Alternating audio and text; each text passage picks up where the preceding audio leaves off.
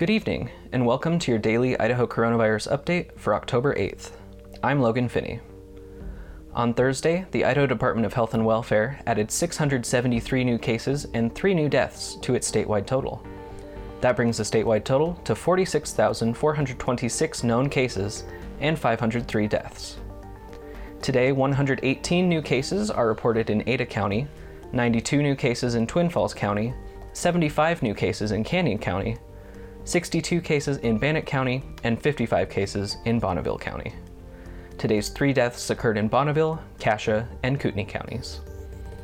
As of Monday, when data was most recently available, hospitalizations have begun to increase again, and intensive care unit hospitalizations have stayed roughly the same.